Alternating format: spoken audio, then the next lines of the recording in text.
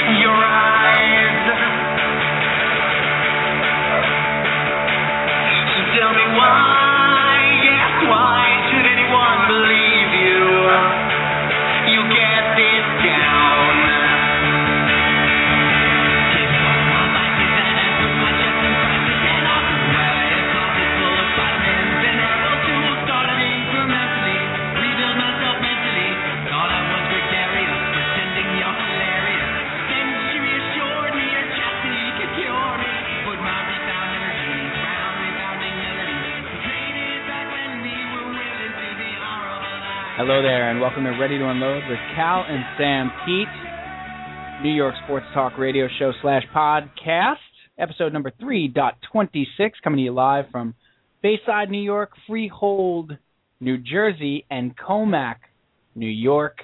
Welcome to the podcast here on July the 5th, 2012, and let's get right to it. Lots to talk about tonight in the world of New York sports.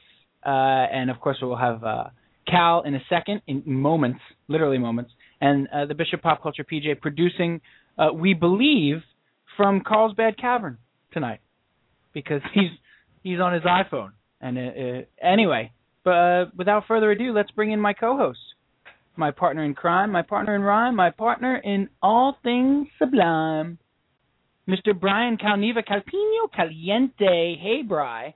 Hey, Steve. Welcome to the show. Thank you. This is that. Feel good to be here. Yeah, this is that podcast that we do every week. Yeah, it's a privilege to be here with you once again on this Thursday evening. It's an honor and a privilege on July the 5th. Let me first ask you, how was your freedom yesterday? Good. We celebrated it. Did you have a lot of freedom? As much as you can have with two kids. Did you feel independent? I did. You know what I did? What did you do? I rewrote a declaration of war against England. Oh, did you change it up a little bit, or did you just? I put it in modern language. Oh, okay.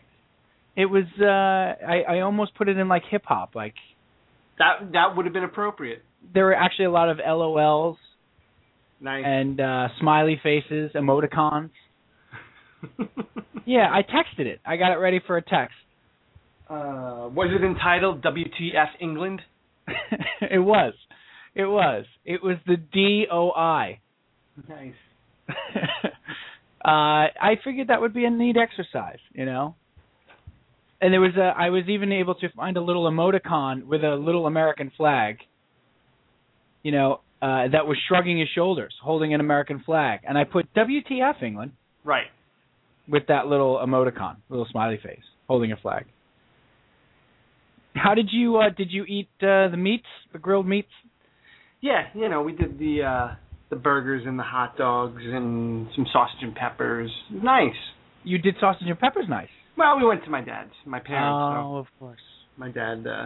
Ralph's he's got to have sausage and peppers nice. There's always sausage and peppers, no matter whatever occasion it is. It's always sausage and peppers. It doesn't matter whether it goes with anything else. Christening, sausage and peppers. Everything. Right.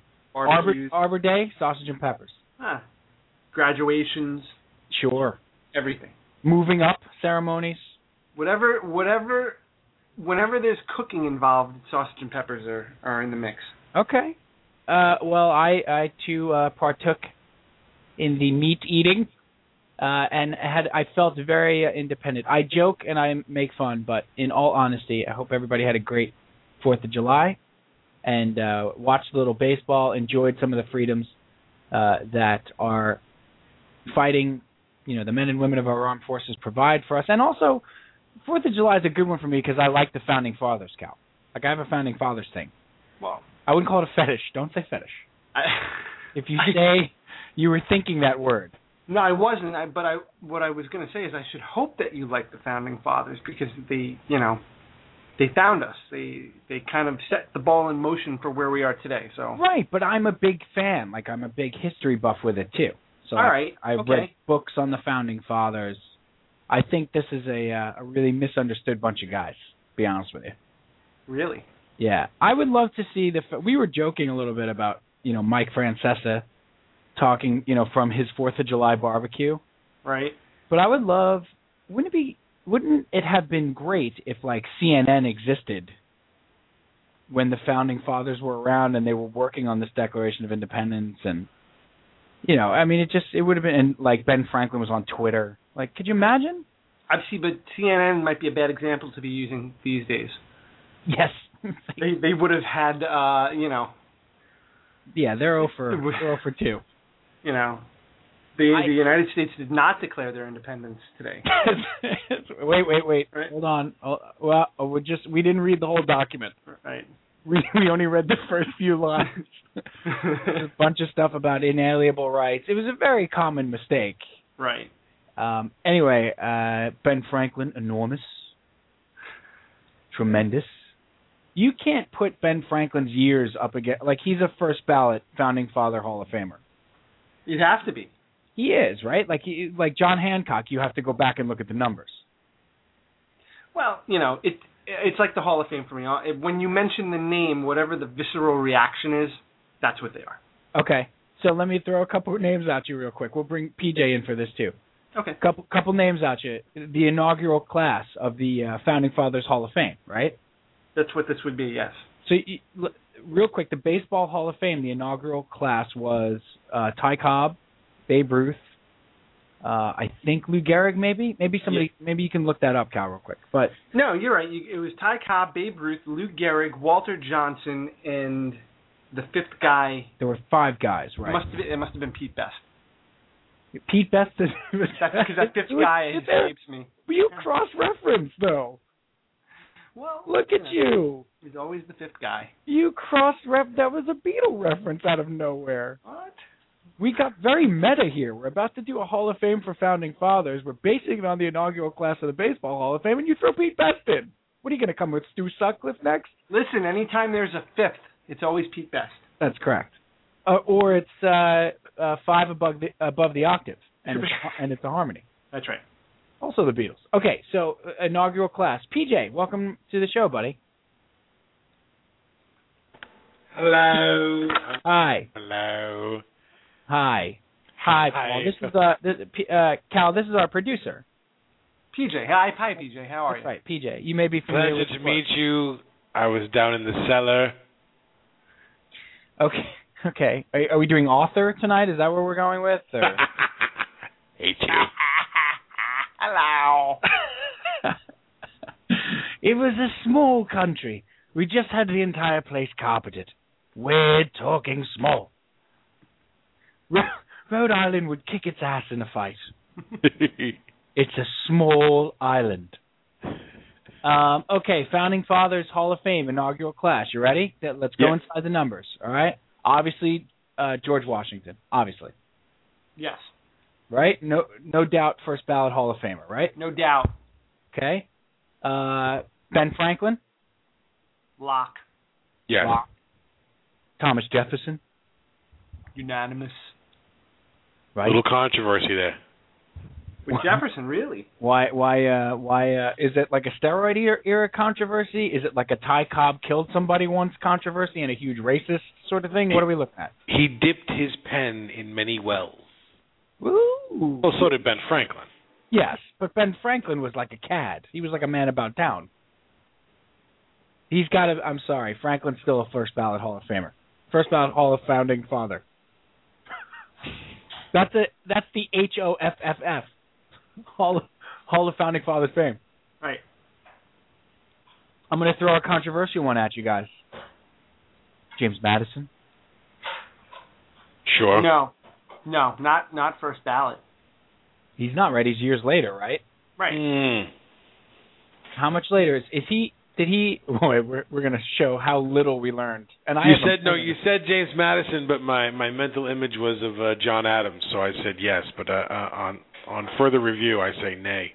Yeah, no, Adams gets in. I was going to say Adams next. Adams, huge career. Are there sports writers in the Baseball Hall of Fame? Oh, yes, there's an entire sports writing wing. Oh, well, then we have to put a wing on for David McCullough. All right. Well, just for him? We have to put him in the wing? Well, yeah, you start there. I think he's your first guy in. Who now, why? The guy who wrote, isn't that his name, David McCullough? I don't know who you're talking about. The guy who wrote 1776 and John Adams. Oh, okay. And so you want to put in the Founding Fathers Hall of Fame, you want to put the screenwriter who wrote Sam Adams and 1776. Sam Adams. Wait a minute. I mean, wait, John Adams. Let's do a beer Hall of Fame while we're at it, real quick. Wait. That's for later in the show. I need to get the fifth guy here on this inaugural class. Sam Adams, John Adams.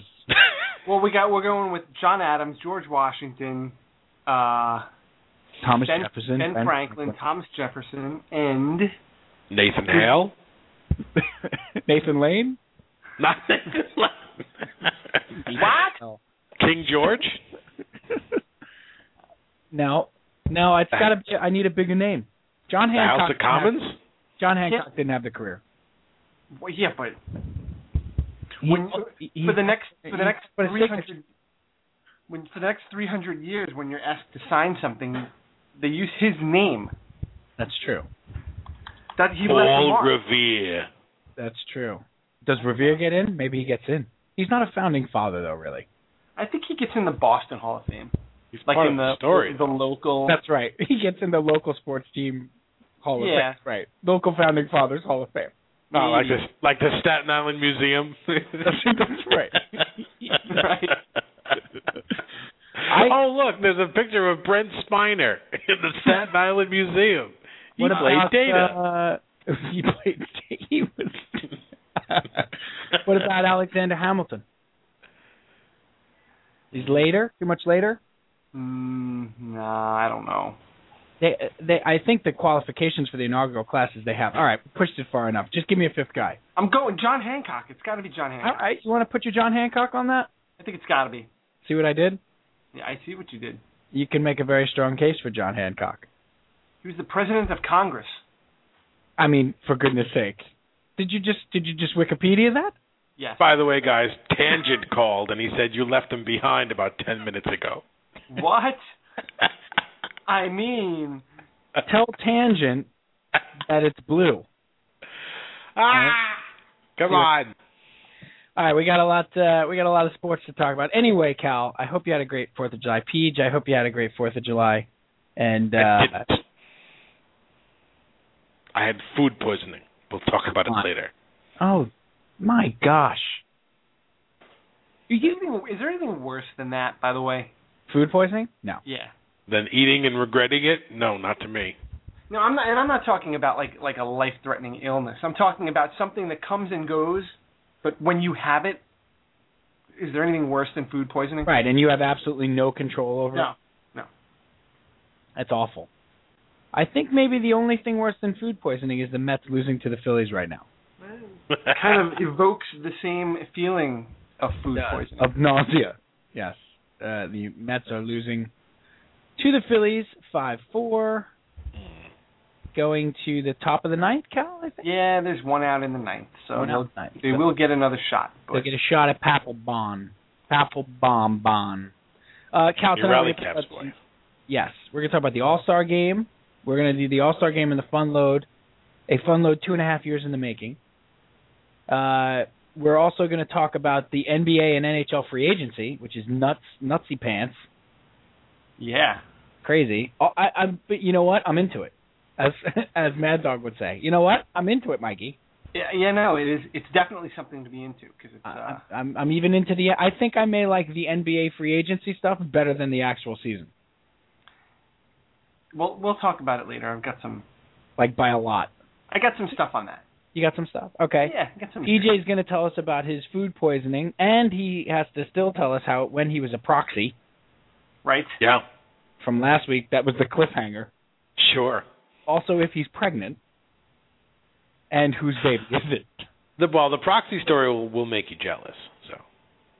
It will make it okay. I have a question. One last question about the cliffhanger thing. Not one last question. One first question. You should wait to ask it, though.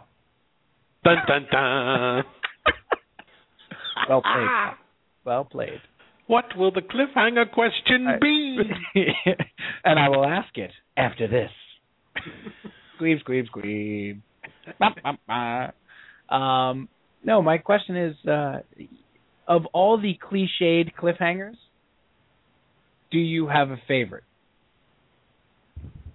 We could go cliched real ones, or just like the cliche, like is she pregnant and whose is it? We'll find out next season. Or we could do a real one. Obviously, the most famous one of all time is Who Shot JR?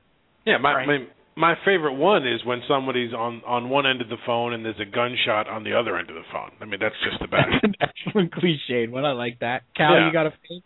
Driving off a cliff. But I think we know how that's going to end. How many ways does that go? Not always. Yeah. A lot of times the person disappears. They escape from the fiery wreckage and are presumed dead. Right. Until the contract has been renegotiated and said actor comes back. That's why it's so great, because it looks like there's no chance. Yeah, how do you get out of that one? Right. And he or she jumped out of the car at the last second. You didn't see that. I did not see that coming. I think By the way, jumping out of a car will kill you dead. Not true. I've done it. Oh, come on now. I've jumped out of a moving car. How about leaving someone at the altar? Very solid. Very solid. I like what Arrested Development used to do, though. Like, they would have, on the next Arrested Development, and it never happened. No, they were fake. Right, they were all fake. Like, they never came to fruition. I'm a big fan of the cliffhanger, like from Seinfeld, where like we find out Susan's dead, and then they come back next season. It's like, okay, moving on. That's like when the non-acknowledged cliffhanger. Right. How about a paternity result? Excellent. These are all soap opera-y ones, though. I know. A little more. Well, now you know what we watch. What's that? Soap operas. Soap opera. I watch Maury. You are not the father. Maury. Did I ever tell you guys my Maury story? My favorite Maury story? Oh. We quoted this for 15 years. I could still call up my buddy Terry and quote the Maury story. We were watching it in L.A. one day. Story. We had just moved to L.A., so we had no jobs. Like, we had just gotten our apartment. We're both out looking for, like, waiting jobs. What? And so you watch a lot. And we had a literally... What a story. I kid you not. We had a little 10-inch TV, because my TV had not been delivered out from New York yet. Adorable. So we would be sitting there watching. This is 1999. So we'd be sitting there watching this little 10-inch portable TV that got 3 channels. You watch a lot of Maury. So we're watching it one day, and it's like, baby's daddy and, whatever. A typical Maury show. And this, this, for lack of a better word, this sort of, it's a paternity one. And this sort of, PWT sort of woman comes out in the prerequisite booze, and Maury's like, let's meet her, and she comes out and she's getting booed and it's real hostile, and she's doing the typical, you don't know me, sit down, baby, sit down. And she finally sits down in the chair. She goes, you don't know me. And she looks right at Maury Povich and she goes, how you doing, Marvin? Marvin. And Maury Povich, like, stopped dead in his tracks and is like, I'm Maury. Nice. The show is called Maury. It's right behind you in big with big letters. Like, he did, like, the look off to producer. Like, is this for real? Is she kidding? Right. I'm Maury. The name of the show. It's my show. How you doing, Marvin? How you doing, Marvin? You don't know me. Looked right at him. We'd said that for months. For months. How you doing, Marvin? Looked right at him. It's like it's in big letters right over your shoulder. I don't understand. Anyway. Well, you know what? You now, if nothing else, you now have tonight's episode title. How you doing, Marvin? Absolutely. Oh, she was classic. Like, you guys can, if you've ever watched that show for a moment, you can just close your eyes and envision precisely what. Oh yeah, absolutely. You don't know me. Sit down. I will fight you too. How you doing, Marvin? If you ever end up in a lot of doctors' waiting rooms, I'm Maury. You're going to find a lot of Maury and a lot of Judge, Judge Judy, Joe Judge Brown. Sally, Judge Joe Wendy Brown. Williams. For some reason, in hospital waiting rooms and doctor waiting rooms, at least in Jersey, that's all that's on. That's the only channel they get. Oh yeah. Dr. Oz. Judge Joe Brown. Now listen, I'm not taking no baloney. Why is every one of those judges not taking any baloney? Or not taking any crap, or not? Judge Judy doesn't take any crap. Because those She's no defendants nonsense. will walk all over you, I guess. She's no nonsense. Oh, I love it. All right, let's do the big unload, boys. Tell your story walking. I don't want to hear it. That was actually a better Judge Judy than Sherry O'Terry did. That was solid. Tell your story walking, buddy. Oh, listen. While this is playing, producer's note. This morning, yeah. Producer's note. Put it in my inbox. My sound bank here on the iPhone does not work, so there will be no clever sound effects tonight. I apologize. I'm sure Cal is heartbroken about that. So there'll be no. Hey, don't spit on me and tell me it's raining. Okay, Judge Judy. Take it easy. Okay, Judge. Wow. It's time for the big unload. Brought to you by Marvin. How you doing, Marvin? Check out the Marvin Show every day at 4 o'clock. Time for the big unload. Ready to unload, big unload. Tonight we're going to talk about the Major League Baseball All-Star Game. And I'm going to tell you why we're talking about the Major League Baseball All-Star Game. Because, as usual, there was a huge amount of controversy with the voting because it's fan voting. Okay, and our own, everybody's favorite son, David Wright, made the All-Star team, but was leading in the vote to be a starter. And then over the weekend, the San Francisco Giant fans came out and voted en masse and got Pablo Sandoval, Kung Fu Panda, got him to be the starter in the All-Star game by like 1 million votes. Well, the deficit was 450,000 with 2 days left in the voting, and he wound up winning by 1.5 million. Right. So Wright was ahead by almost 500,000 votes. Right. He lost by 1.5 million. Yeah, Sandoval essentially received 2 million more votes than Wright over the next 2 days. And the San Francisco fans acknowledged that essentially they stuffed the ballot box. They came out en masse and voted online and stuffed the ballot box. So we're going to talk all about the All-Star Game like from a memory aspect and an enjoyable aspect later. But right now, let me just start here. We've never actually talked about this, Bri, because in the 2.5 years we've been doing the show, the voting never really affected one of our own guys. Right. How do you feel about, and I don't know if you caught this over the off day, but I got into it on Twitter with 2 Giant fans. No, I didn't. Yes.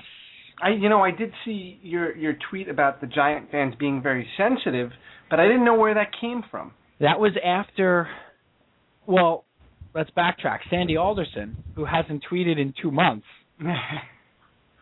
then comes out with 2 tweets tweaking first the Met fans, okay, tweaks the Met fans by saying a city of 8 million was outvoted by a city of 800,000. So basically saying bad job Met fans.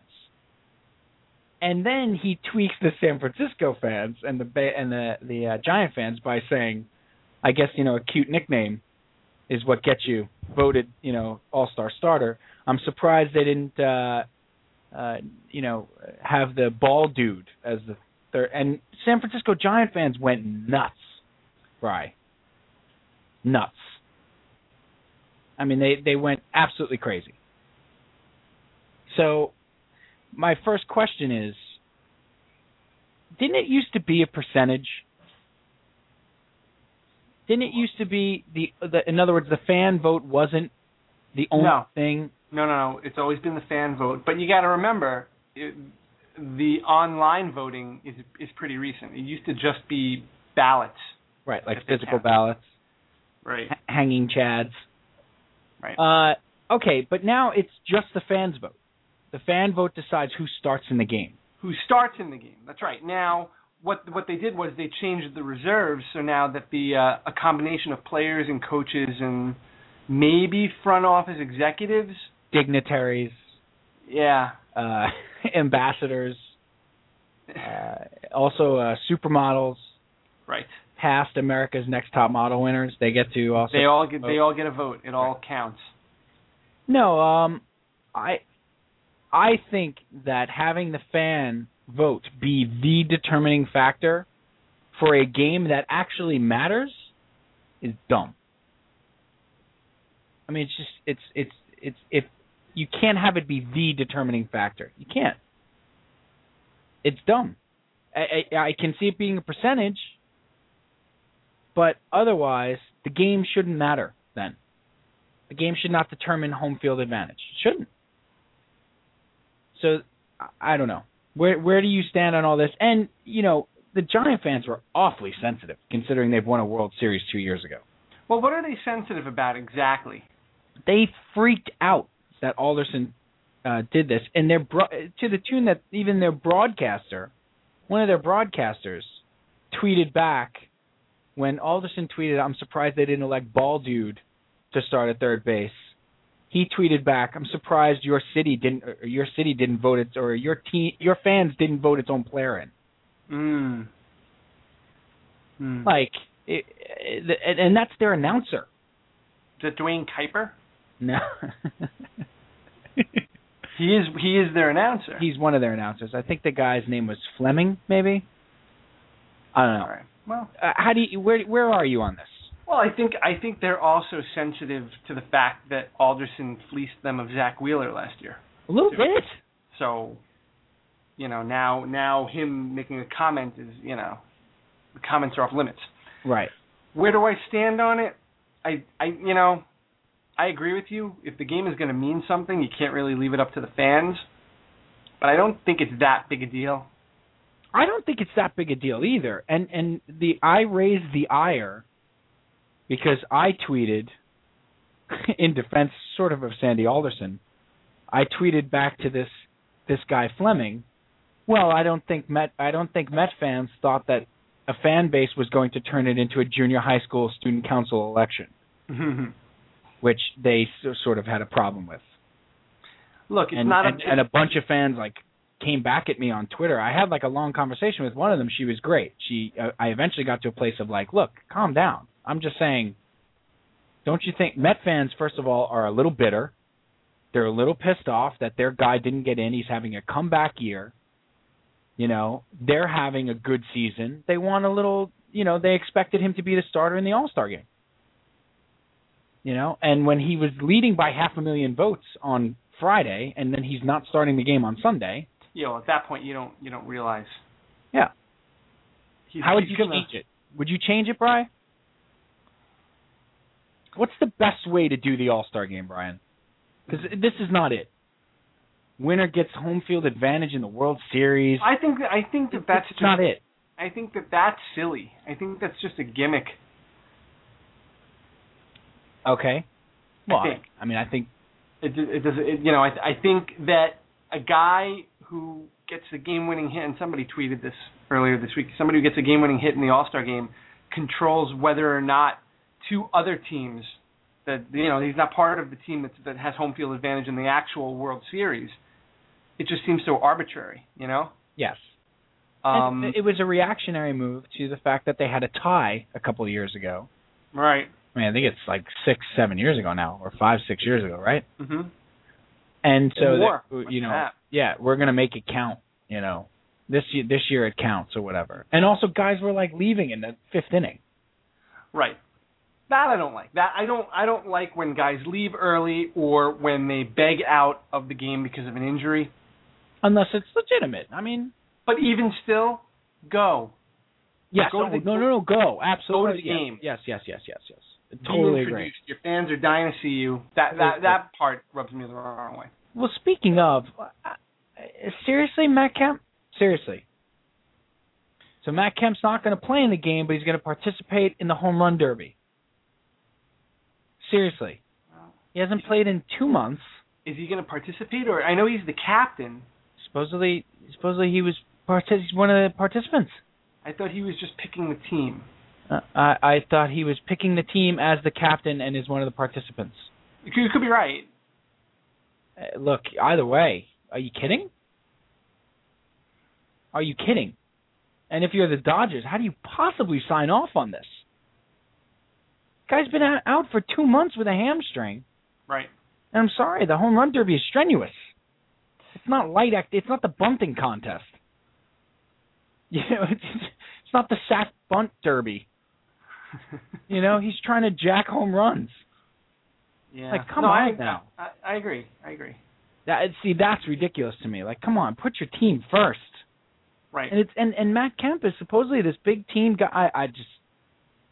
If he's in the home run derby, which supposedly the other day, Brad, they were saying he was. Well, I'm not. I wouldn't surprise me. I didn't know if he was, but yeah, they were saying the Dodgers don't want him to play in the game, but it's okay for him to do the home run derby. Well, he blows out his hamstring in the home run derby. Yeah, you're right. It's not. People have gotten injured from that. Yeah. And it's ruined guys' swings as well. Sure has. All right. All this Wright Sandoval stuff is window dressing for me for two things. One, Alderson, he's got stones, man. Like he tweaked the Met fans. He did. He tweaked the Met fans. City of 8 million outvoted by a city of 800,000. That's a direct tweak at Met fans for not coming out to support David Wright. Yeah, I don't know if I buy that though. It is, Cal. How else can you take that? No. I don't know if I buy the fact that the Met fans kind of let David Wright down. I'm not saying that it's necessarily true. I'm just saying though, for the GM to put that out there, it is challenging a fan base that's been crapped on for 4 years. For 5 years. Right.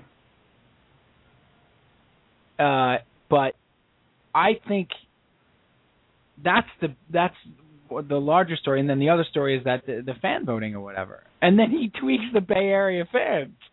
This is a guy who was the GM in Oakland for 10 years? Yeah. Well, he's got a rivalry there, probably. Right. He knows the fan base. He knows Sabian. I just thought that part I love.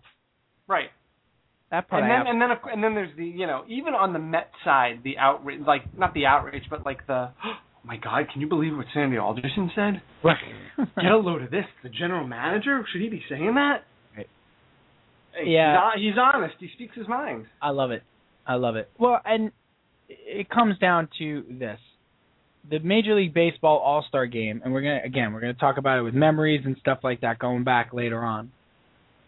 But just for this game coming up on Tuesday, it's you have Tony La Russa, who is managing even in retirement, right, for the National League. Yeah, well, the Cardinals won the World Series last year. Cardinals won the World Series. It's always the Met, right? That's the rule. Terry, but he's agreed to do it. He doesn't have to. He's in retirement. He could be like, Abafangul. He could. Yeah, but he works for. He also works for Major League Baseball. Right. So, how do you fix this upcoming All-Star game? Do you just take the? Do you do the? First of all, I think we agree. Percentage fan vote. fan vote. A percentage fan vote? It's a percentage. It's not It shouldn't be the be-all and end-all? the determining factor for who starts the game. Yeah, I think Who gets there? Cal, does Pablo Sandoval even get to that game if he doesn't win the fan vote? He might. 6 home runs. He's batting 300, though. He might. But I'm saying David Wright wins the fan vote, right, is the starter in the game. They're going to take David Freese. They probably would take Freese. That's true. And they don't have to worry about taking a Giant because there's plenty of Giants. Right, that's what I'm saying. Oh, that's the other rule that we didn't touch on. That's still in place. Well, right. But that's, that rule has saved the Mets many years. Well, we'll talk about that later. I remember those years with Mazzilli or John Stearns. Or did always maybe Dougie Flynn make one? He might have. Well, Stearns was the representative in like 77, 78, and 82. I mean, there were just some awful Met teams. Yeah, they had to take somebody. But at least there was one guy we could watch. That's right. And Mazzilli, of course, was the MVP of the game, wasn't he? 79, I think, in Seattle. Seattle, he hit the home run. Yep. In the Kingdome. I remember Stearns in 82 very, very vividly. You do? Like being very proud of Stearns in 82. That was in Montreal, that game. I think you're right, yeah. Anyway, we'll get to Carter and Hernandez and Strawberry and Gooden with the white shoes, and we'll get to all that stuff later in All-Star Game memories. But do they still need the one player from every team rule? They still need it? Well, I think so because if you're going to bill it as being for the fans, I think the fans want to. Every fan of a team wants to see one of their own there. So I think that you do need to do that. But wasn't that also in place sort of because you couldn't watch guys? So it was your only opportunity to see guys? Well, that's true. That's gone. It certainly has changed. I mean, between interleague play and, the MLB package and stuff like that, I can watch Mike Trout play any night of the week. And I do, because you do. Oh, I have a Trout crush. I've had it for over a year, though. You have? I had it last year. Well, he's the alternative to Bryce Harper. He is. He's like Pepsi. He is like Pepsi. And as I have always felt, Pepsi is much better than Coke. Anyway, so I don't know if you need that rule either. Are you suggesting just a complete overhaul of the? Absolutely, because it is the only game the only All-Star game in any of the sports that could still be good. Because of the way the game is played, you can play the same game. Like football, you can't play a normal football game. Okay? You can't play a normal football game. You can't play a normal basketball game because nobody plays defense. You can't play you can't play a normal hockey game because nobody's going to hit each other. That's right. Baseball, you can play a normal game. You can so it can be competitive. It can be competitive. I don't know what you do, though. You don't make it for home field advantage. How do you make it mean something? You can't. Right. It should just be the best exhibition out of all the All-Star games. Right. If I have no problem letting the fans vote in whoever they want to vote in if it doesn't mean anything. Like the outcome doesn't rely on the players that they vote in. Right. Well, that's the problem. You have this dichotomy that doesn't work. Right. You have these two existing conditions that don't work together. You have the fans voting in, fans controlling a genuine outcome, okay, that they shouldn't have control of. All right? So, look, all right, we've done the All-Star game. I'm good with the All-Star game. We're going to talk about it later because I have fantastic memories of the All-Star game from, being a kid, like being outside playing stickball across the street with my buddy Kev. Oh, yeah. And, rushing in to see the All-Star game or being in my backyard throwing a ball up against the wall. And because I used to play wall ball. I don't know if you played wall ball. Yes. I used to play wall ball against my garage with a hard ball. With a hard ball? Really? Yeah, with a baseball against the brick wall. But the brick wall in my backyard was my garage, so it wasn't, and it was a full-face brick wall. The side of the garage. Right, that's right. All right. So it wasn't hitting anything that would make a noise. Right. And it wasn't like a garage door that could... No. That's how I'm envisioning it with the windows No, I wasn't putting perpetual dents in this garage door. No, it was a solid brick wall that was against my garage, so the noise wasn't doing anything. And I would play wall ball. I would play innings, like I was on defense. Right. And if I could make the play and then throw it against the wall and hit the box, that would mean throwing the guy out at first base. And anyway, I remember my grandmother coming out then and being like, "They're starting the game. The game is starting. And do you want some macaroni?" No, let's not make it completely cliched. No. She would come out in her house coat, nice. I'm sure she would have given you macaroni if you needed it. No, at that point, it's because the game used to start earlier because they, actually had children in mind. Oh, that's true. And you'd come out there at, you come inside at 7:30. The sun's just going down, or it's still even light out a little bit, and you're all sweaty. You sit down with a big thing of soda, because who cared about sugar then? Mm-hmm. And little did they know it, I'd probably have early onset diabetes. I mean, they don't know these things. Hey, well. I don't, thank goodness. But let's hope not. Yeah. Sit down with a huge mug of Pepsi. A big bag of chips, Wise chips, nice.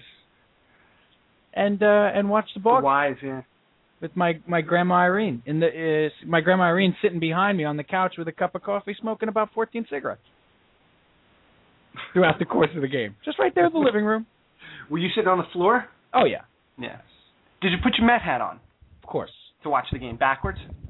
I did not only put my Met hat on, I put my Mazzilli pajamas on. I had number 16 Lee Mazzilli pajamas. Right. So you would get in the PJs. I didn't have a Met jersey till 85. That took you that long, huh? My first, well, this is money, No, that's and really nobody you really want to commit to. Before then. I mean, you figure 85. I'm only 11. Guess what number I got? In 85? It wasn't. I can tell you right now. It had my name on the back. It had your name on the back. Correct. And it wasn't Kingman. 26. It was not 26. No, because it was 85. That's right. Might have been 84. Oh, jeez. Who could it have been? Hernandez, 17? Nope. Huh. I was not a big Keith Hernandez fan until, 88, when I read If At First. Oh, okay. His fantastic baseball book that you can still get. By the way, if anybody's thinking of a last-minute gift idea for me. Yeah. For what? Anything. Okay. Just last minute. Earth Day. Anything. Was it Strawberry? 18. Number 11, Cal. Number 11, Kelvin Chapman. That's correct. For Kelvin Chapman. In 1984. That's correct. You know what I had? I had I took a white T-shirt. Oh, I did that. I did do that. Yeah, I made a Danny Heap shirt. Did you make it 25? Yeah, and I did the orange and blue down the side, and that was a nice one. I think me and Mick Walters probably made a Kingman T-shirt, without a doubt. In fact, what a great memory, Cal, because that was like an arts and crafts thing. Right. That my grandmother would have us do, on a summer day. Uh-huh. Why don't you guys make Met T-shirts? Make Met, jerseys with marks. Right. And Kev, far more artistic than me. His was, awesome. He actually wore his for, months. Mine was, a one-wear debacle. Yeah, but you were proud of it. I was. We definitely made a Kingman for that, and I probably made a Sweet Hubie Brooks for that. Sweet Hubie Brooks. Yes, number 7. The other thing I know that I had was a Kingman. Again, it was a T-shirt. It might have been one of those you know, the baseball 3/4 sleeve, the white shirt with the blue sleeves. And then I had the Met logo on the front. Right. And then Kingman 26 on the back. Tremendous. But they were iron-ons from the flea market. Oh. You go to the flea market and they do the iron. Put it down, press it down, comes up. It's the rubbery number. Yep. Yeah, I think I have one They're of those. press-on, right. I had 3 Islander ones. Oh, nice. Market. I had Bossy, I had Smith, and I may have had Potvin. I think Scott had Trottier. Kev had Nystrom. Kev may still have his Nystrom blue 3/4 sleeve, you know, press-on patch, Islanders on the front, and felt letters Nystrom 23 on the back. Nice. He may still have it. He was great like that. His Met T-shirt, Cal, was so good, he did pinstripes, and it worked. Oh, I didn't even try that. Like, he put the pinstripes on with a ruler. That's impossible. That's how good his was. He may have even done the circle logo on the shoulder. Like with the skyline. Oh, good You stuff. went all out. All right, we'll talk more All-Star Game later. I want to talk about NBA and NHL free agency, Brian. Okay. I want to do that. Before we do that, should we ask PJ about the proxy thing and then do that? No, you know what? We're rolling. Let's stick with it. No, stay where you are. Stay focused. By the way, spoiler alert, the Mets won that game. Yeah, they did. Mets came back and won that game with 2 runs off Jonathan Papelbon in the 9th. Yeah. So you're back on board then. I'm back on board. I don't know if you saw me reacting. I did see you reacting. You didn't see me reacting. I was watching it on Quick Pitch as well. Oh. Yes, they get a rally going in the 9th. Starts with an Ike Davis double to lead off the inning. Then 2 outs. Jordani Valdespin has a good at bat, draws a walk or hit by pitch. He gets it, but he gets a full count. He works an 0-2 count back to 3-2, then gets hit. 3-2, gets hit by a pitch. He then steals second. And then Ruben Tejada walks. Then Murphy gets a base hit to drive in the tying run, and David MVP should be starting third base in the All-Star. See, it does come full circle. It comes full circle, and 3 for 5 with a home run, 4 RBIs, the game-winning RBI in a series clinching win. Right. They get back to 7 games over 500. They have 3 games left before the break against the lowly Cubs. Here's a cliffhanger for you, because I don't want your answer right now. I want it later. All right.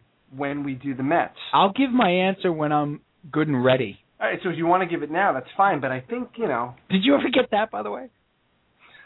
Yeah, I would always get something when the other person was good and ready. Well, my mom was a big good and ready person. Yeah. All right, Steven, you'll get that when I'm good and ready. Right. I'll be like, what is that? What does that even mean? What do you mean when you're good and ready? You're either going to be good or you're going to be ready. Why is it both? Good and ready. Yeah. David Wright, is he a legitimate National League MVP candidate? I'll give you my answer right now, Senator. My answer is this. Nothing. Not even the fee for the gaming license, which I would appreciate if you... No, yeah, of course he is. He absolutely is.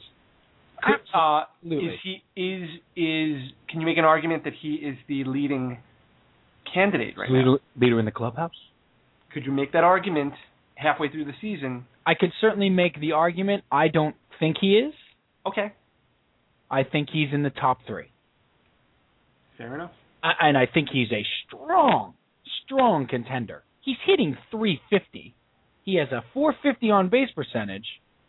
He's got 11 home runs and 60 RBIs after the 4 tonight, or 59 RBIs after the 4 tonight. Okay, in a lineup where Ike Davis is hitting .201. But can an MVP be an MVP if he doesn't start the All-Star game? I don't know. You'll have to ask the San Francisco Giant fans that. Maybe they'll nominate Kung Fu Panda MVP, too, while they're at it. You can't do that, but they'll try. He's definitely he has to be. Who are the 3 guys in the National League? It can't be Kemp, because he's been on the shelf for 2 months. So it's not Kemp. I'm sorry. It's not Kemp. It's Joey Votto, it's McCutchen, and it's David Wright. Yeah, those are your three. Those are your three. I love that they bailed out Dickey again tonight too. By the way. Yeah, you know what? For once, it's not. He's bailed them out so many times. They bailed him out of the Yankee game too, though. He didn't take a loss in that game. No, they did. You're right. They came back and tied that game. No, for twice. It's about time. Right. They did it again. And you know what? He gutted through 7 innings. You would have liked to have seen. Let's not get into it. We're going to talk about the Mets and the Yankees at the break in a couple minutes. But okay. They did win that game. Very nice to see. This team is. I'm telling you, they're not going anywhere, Brian. They're not going anywhere. I'll tell you why when we talk about them at the break. Okay. To be continued. There's your cliffhanger. Cliffhanger. Wouldn't that be a great? What is that a good name for? What? Cliffhanger? Cliffhanger. Cliffhanger would be like the. It's not a porn name. No, he could be like a middle reliever for the Texas Rangers in MLB The Show. That's right. You know, let's go to Cliffhanger. Right, would that not be a great name for a closer?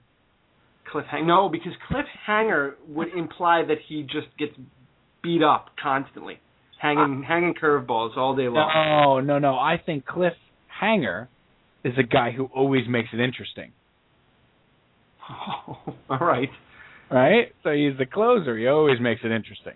That's true, and you never know how it's going to end. That's right. You don't know how it's going to end. Frank Francisco could change his name to Cliffhanger. Cliffhanger. That's not bad. Did you have my favorite all-time porn name? You know, you're supposed to do the street that you lived on, your first pet's name and the street you lived on, right? Yeah, I think that's what it is. Let's bring PJ back in for 2 seconds. Oh, perfect. And talk about the NHL All-Star Game and stuff. I always loved my... Hi, Peach. Whoa, Peach, you okay? Did you bring me on to talk about... I'm being evacuated from the building. Are you at the Liberty Bell? What happened? There's fire trucks outside, and I'm going to have to do the rest of the show from my car. Oh, boy. Hold on.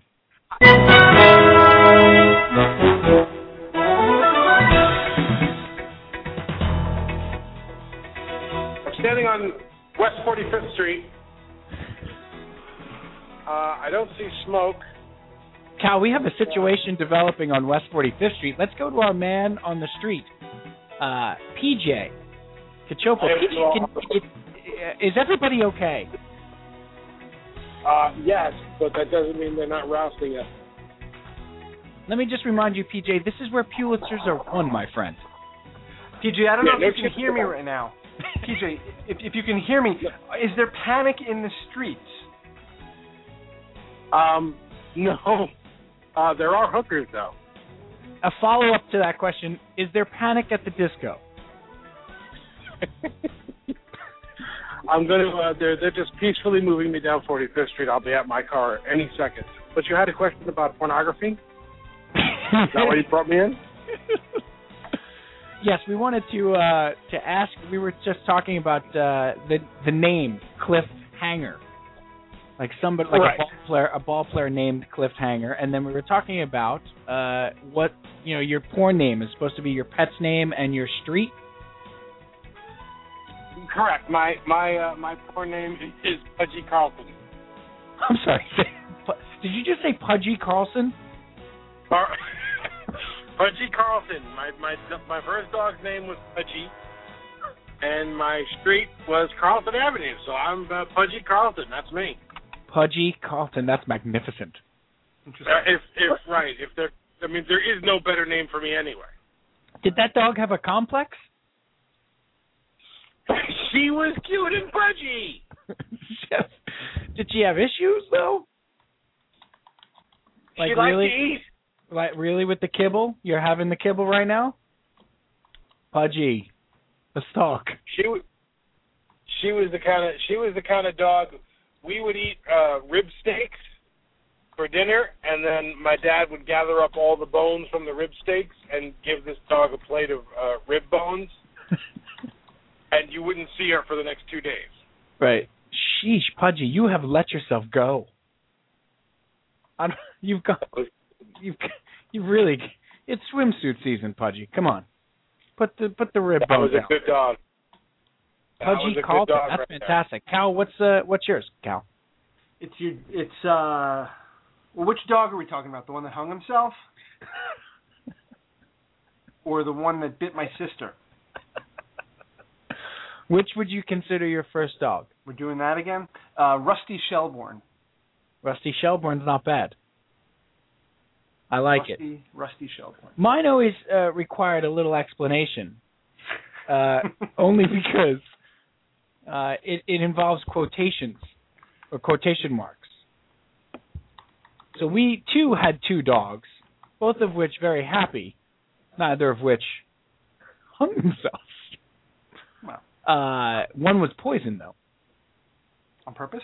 Jeez. Yeah. We are convinced that she was poisoned by a neighbor who didn't care for her. Oh. But my dog was Duffy. So mine is Duffy, quotation marks, old Indian Head. Because I grew up on Indian Head Road. I like that. So like old is like the nickname. Like I always pictured my porn guy as like a salty veteran of the porn movie industry. Duffy, old Indian Head. Indian Head's a pretty good last name for a porn star. I like that one. Pretty good. Now that we've tackled one of the most hackneyed, ridiculous things, Cliffhanger is a great name for a closer. How about top 5 reasons to say that's what she said? You mean top five placements of that's what she said? I mean, if we're gonna do all the old hackneyed routines, let's do that one. Right. I think you know what though? I think what do you call it? I think that's what she said has come back around. I think it's come back around to like not be like you can use it and really be effective with it. Effective. Yeah, I think it's I don't think it's hackneyed anymore. I think you can get a legitimate, genuine laugh with it now. Boy, Steve, the board meeting was really going south till you whipped out that's what she said, Joe. That saved it. That saved it. Now you're going places. All right, I understand you hold people to a higher grade of comedy, Peach. So I apologize. Higher standards. That's why you're nobody's allowed to use awkward anymore around you. Yeah. Paint me as the elitist, please. You are a comedy elitist. You've always been. I don't like bad hacks. All right, fine. There's a place for them, though. Hey, look. You know what? If you can get a that's what she said and get a laugh on it, I'm all for it. I agree. But I don't think it's come back around. That's what she said. Thank you, Cal. I don't think it's reassumed some great former throne. You don't think it's back in the pantheon of fantastic little quips? It was never near the pantheon. Maybe it held the door open to the pantheon.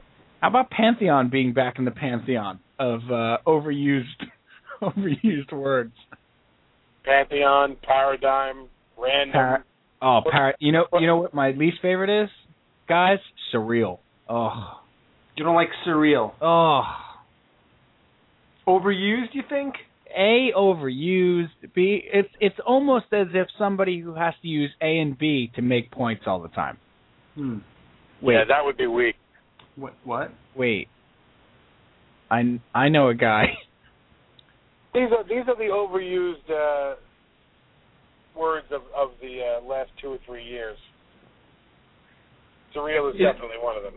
Is this an official list you're going to give us? Yeah. Are you sanctioning this? Pop culture PJs, overused words. Surreal is on the list. Look, I'll let it go. You'll let it go? I think we lost him. I hope he's okay. There was a situation there. I'm here. Wait, are you out of breath walking to your car? That's what's happening? I'm a little overweight. You have a treadmill in your house the size of a Buick wagon. Like I have a problem staying in shape.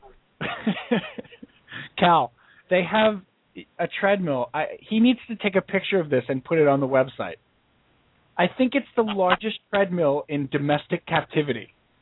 Like it's like the Jurassic Park, like spared no expense on this treadmill. You know how many? Actually, it's a tandem treadmill. 2 people can use it at once.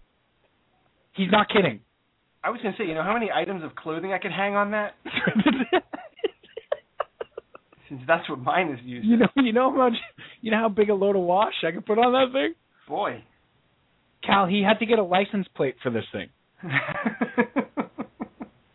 It's ridiculous. Peach, I'm demanding that you take a pic, and now you're out of breath walking 2 blocks to your car. I wasn't out of breath. I was wheezing because I was laughing. I think you guys are funny. It's surreal. Okay? You have created a new paradigm for being out of shape, and this is in the pantheon of embarrassing moments. You know what some of the new punchlines are? We've already talked about the fact that awkward can't be a legitimate punchline anymore. That's right. You know what the up-and-comer is? I've been hearing it everywhere. What do you got? A little bit racist. Wait, is it a little bit racist, or that's it? No, I think that's it. So it's like me and my boyfriend. He's this, he's that, and he's a little bit racist. It's everywhere. It's just keep your ears open. That is everywhere. But can I tag something with it? Like sure. That's a little bit racist. Does it have to be preceded with the noise? It's a little bit racist. He's a little bit racist. Oh, I like it. It's gonna catch. It's gonna catch like wildfire. All right. Let's get back to the NBA and NHL free agency. That's a little bit racist. That's a little bit racist. It is, because I put the NHL first. See, it's a little bit racist. Peach, we'll talk to you in a bit. Let us know when you get to your car and that you're okay. Okay. We're just going to let the phone ring once. Ring once when you get to your car. If it rings once, then we know it's good. You're okay. I love that that's universal. I love it. Right? He's made it safe. Yep. He made it home safe. Now it's text. Right. Or the other thing would be he would call us collect, and when they ask us to accept the charges, he would just yell, "It's me," and then we would say no, and we know he's good. Well, that was the college move. Yeah, high school too. I used to do that. Oh, that was 4 years of college for me. You know what? You didn't have a Miami Vice cell phone in high school? No, I didn't.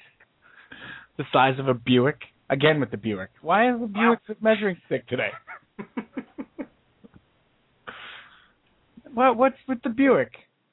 Isn't the Chevy supposed to be the large vehicle? Like the Chevy. Size of a Chevy? Hey, this is our country. What's the commercial? This is our country. God, annoying car commercials. That was rough. Somebody left the gate open, though, by the way. Do you know that's real? Yes. You know that, right? That's a professional rock climber that was cast in that commercial. It's remarkable. I don't think it sounds anything like somebody saying somebody left the gate open. Sorry. It is though. Those are the words though. But it sounds like somebody left the dryer on. It sounds like on. No. Somebody left the gate on. Does not sound like gate open. It doesn't. Maybe the gate on. Somebody left the gate on. That doesn't make any sense. No, but that's what it sounds like. It does. It does not sound like open. All right. Can you tell how much we want to talk about the NBA and NHL free agency? Let's talk about it because we got some big doings going on here. Cal, don't yell at me. I get very flustered. This period right after July 1st is like a bonanza if you are a an NBA fan or an NHL fan? Let's start. Yeah, it is. Let's start with the NHL and this Zach Parise and Suter going to the Minnesota Wild out of nowhere. Zach Parise holds a press conference the other day and pulls like I don't know where I'm going. Gonna take a little more time to think about it. Everybody has him going to the Penguins, like dead to rights, going to the Penguins. Done deal. Right. Done deal. He's either going to the Penguins, maybe signs back with the Devils, but probably not. And Zach the Flyers were in the mix. And the Flyers are in the mix, and then all of a sudden the Minnesota Wild go all Corleone on us and make him and Suter offers they can't refuse. 13 years, $98 million for each guy. Right. It's like matching offers. They signed essentially the same deal. It's exactly the same deal, and I believe. Holy cow! And I believe, I don't know exactly how it played out. I know Parise is from Minnesota. Yes. So the lure of coming back home was what brought him back, and I think Ryan Suter was also going to sign with Minnesota, and he said you got to come and play in Minnesota, and I think that was a package deal, and then Parise in the negotiation said, well, listen, I want to make sure that Suter gets exactly what I get. Right. So it's weird, and it's weird because this seems to be a little bit of a trend now with multiple players kind of joining up and going places. Well, this is, it's hockey, so it's the NHL, so people aren't going to get as excited about it, Cal. But this is like the version of Dwayne Wade and LeBron. This really is. This is a little bit because Minnesota doesn't have a guy there. Right, they don't have the Dwayne Wade there. I understand that, but this is guys talking as free agents about going to the same team. Right. And colluding to go to the same team. And it's sort of this new phenomenon. Yeah. And it extended to the NHL, and I thought it was great. I thought... You're okay with it? I'm great with it. I just love that they didn't go to the Penguins or the Rangers or... Well, yeah. First of all, as an Islander fan, I'm glad they're out of the East. Right. But bigger, I'm glad it wasn't a big market team that was able to do this. Minnesota's not a big market team, yet it is a hockey hotbed. That team should be doing better than it is. But that's that to your point, Steve. It's good for the NHL if Minnesota has a good team. Of course, it's great for the NHL. Exactly. So I think it's great. Again. But you know what happened, Cal? That's exactly what Scott wanted the Islanders to do. Our buddy, my brother Scott, who's the biggest Islander fan, short of us. Signing both of them? He said it last week, right before free agency opened. He said, "Here's my dream." They go to Parise and Suter, and they say they give him the Corleone deal, the offer they can't refuse. And they go both of them, 10 years, $90 million, 10 years, $100 million. Here you go, sign, both of you. And he's like, you know what? Scott said it to me yesterday, and he's right. If they had an arena, and if they had that situation settled, they could have. Yeah, you're right. Well, not for nothing, they could now too. They have the money to do that. But no guy is going to come here, Cal. I agree. The guys aren't. It's the arena. No guy's going to come here. Brad Boyes came. Yes, and so did Matt Carkner. Matt Carkner came. Hey, look, Islander-wise, what he's done Eric is good. Olson came. Yes. What he's done is good. He's done is good. I think what Garth Snow has done this offseason is good. Yeah. I think he's done a good job with what he has to work with.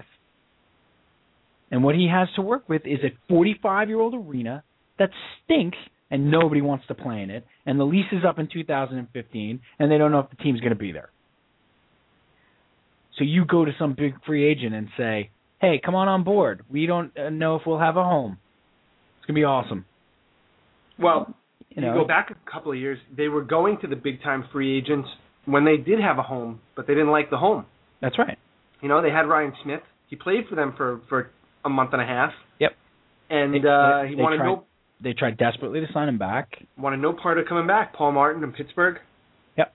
Wanted no part of it. The other guy in Buffalo. Christian Ehrhoff.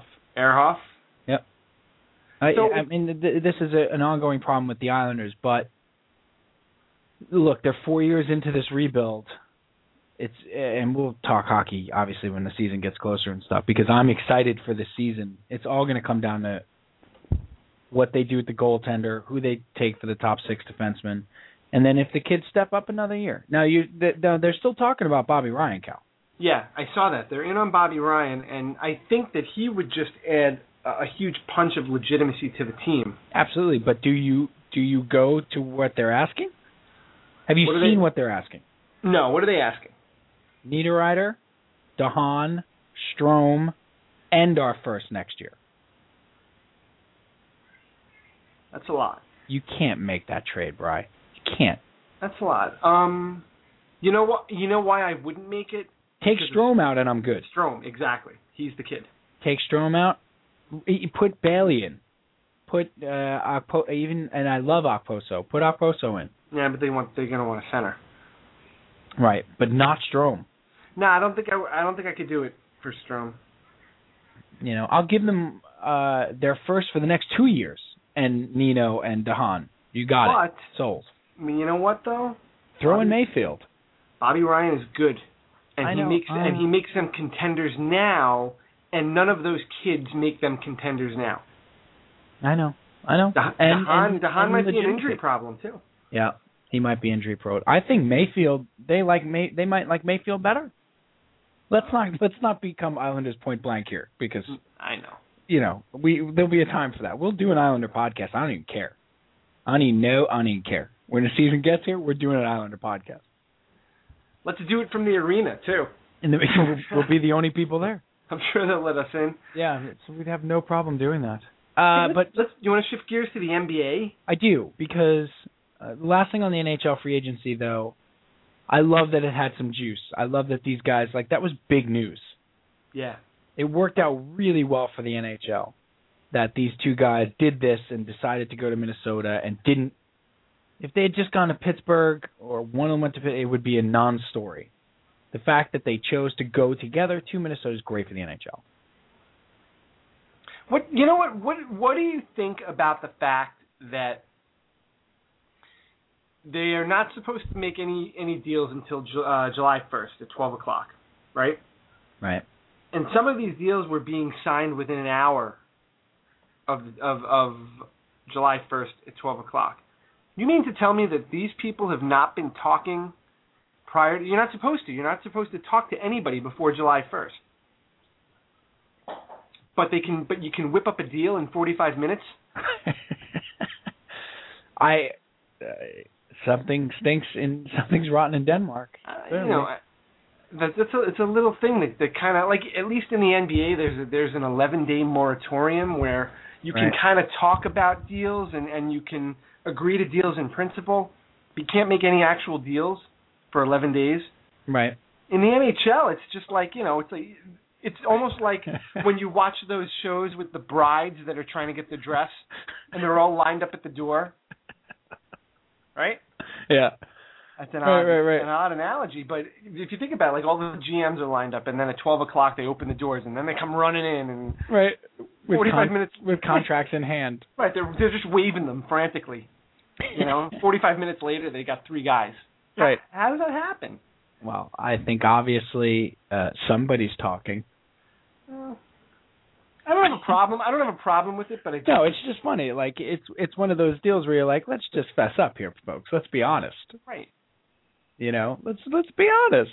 You've talked. It's okay. The charade is not necessary. Right. Why with the the facade? Right. It was all a facade. Garth Snow obviously is shopping over at the thrift store though. That's correct. Everybody's going to Macy's and Bloomingdale's, and Garth Snow is over at Target. Right. How come nobody's over here? Nobody on this line. I got in really quick. I don't know what. Oh, look, a gritty third line center. Oh, look, a 6th defenseman. Perfect. Perfect. Another. Nobody's even here for this guy. All right. Yeah, I got in and out in 20 minutes. It's great. That I could believe. Right. NBA. Whoa. I am fascinated. Again, I think I like this better than the season. So, real quick, Steve Nash is a Laker? Steve Nash is a Laker. The Nets, the Brooklyn Nets, went crazy. Brooklyn Nets go nuts. So they trade for Joe Johnson, right? Mm-hmm. That helps them sign Deron Williams, right? Other way around. Joe Johnson. They signed Darren Williams. And the Joe Johnson trade was contingent on the fact that they signed Williams, and then Johnson was like, okay, I'll go. Oh, wow. Yeah. Wouldn't you think Darren Williams has more leverage there? He did have leverage. He was thinking of going to Dallas. Yeah. I thought it was the other way around. Either way, they have to go get Dwight Howard now, right? No, but they might not have enough to get Dwight Howard. That's the problem. Because bringing you got to give up the farm. I mean, you give up everything. But they gave up a lot to get Joe Johnson, and then they went and they paid Darren Williams. So now they're short on assets and money to get Dwight Howard. So that might not happen, even though Dwight Howard and our buddy Nello called it perfectly earlier in the week, the quintessential modern-day athlete. He has dictated that he wants to go to Brooklyn. He's not a free agent, mind you. No. So he really has no say in the matter. But he has decided, I'm going to play for Brooklyn. He's also gotten a coach fired. He got a coach fired. He may have gotten like a GM fired. I mean, he's really covered himself in glory down there. He has held an entire city hostage. Right. And it's the happiest place on earth. Right. And he's never won a thing. He has not won a thing? Never won a thing. However, but by all accounts, he's a good guy. Yes. He goes to Brooklyn, though, Cal. They're good. They're good even without him. But I mean, they become the second or third best team in the East. I don't care what you put around them. Well, it depends. Depends on what Boston winds up doing. I think they're right there with Chicago. Then, if you put Howard on that team, they're better than the Knicks. Well, let's talk about our beloved Knicks. Otherwise, we may be Nets fans next year. Well, we do have the opportunity. This is our chance that if we wanted to switch, we can do it now. Because it's part of the rule. It has to be this season. Has to be now. If a team comes to where you live, right? Now you were many years a Brooklyn native. That's correct. So if anybody has an opening there, it certainly is you. That's your what NBA she said. Sorry. Your NBA love is definitely open. Take that, PJ. Right.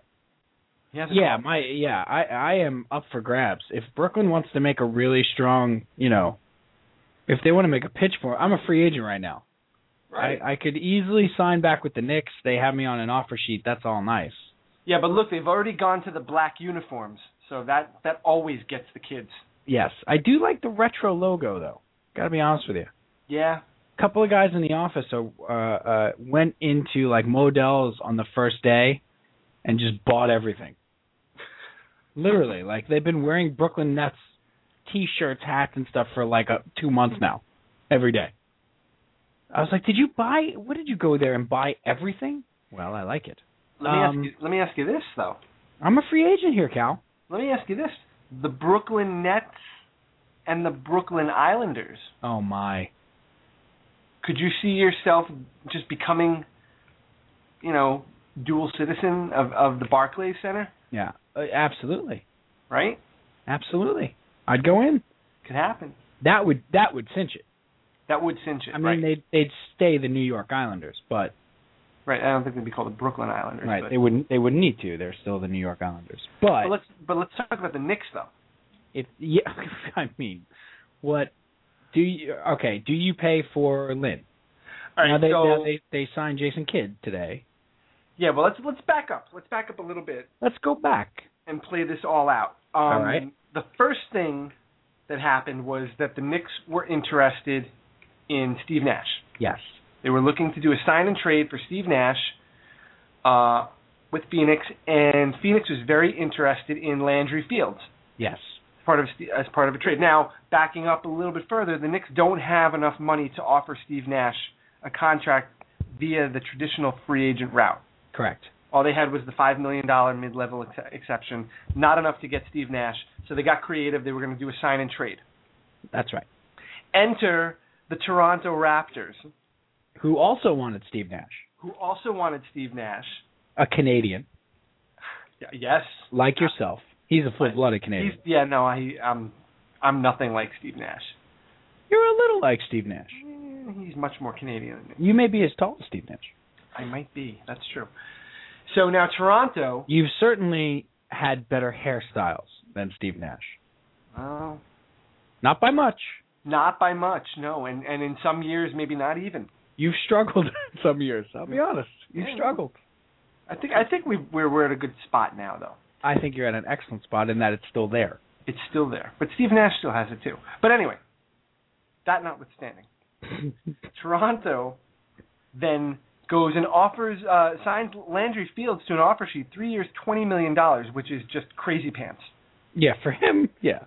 $20 million for Landry Fields, who disappeared, for weeks on end. Was on the back of a milk carton during the playoffs, yes. Just enormously talented, but just a complete enigma when it came down to it. A nice little player. Could potentially be a really nice 6 or 7 or 8 guy. So the idea was if Toronto gets Landry Fields, they then will be able to trade Landry Fields to Phoenix for Steve Nash in the sign and trade, and the Knicks wouldn't have anybody left to trade.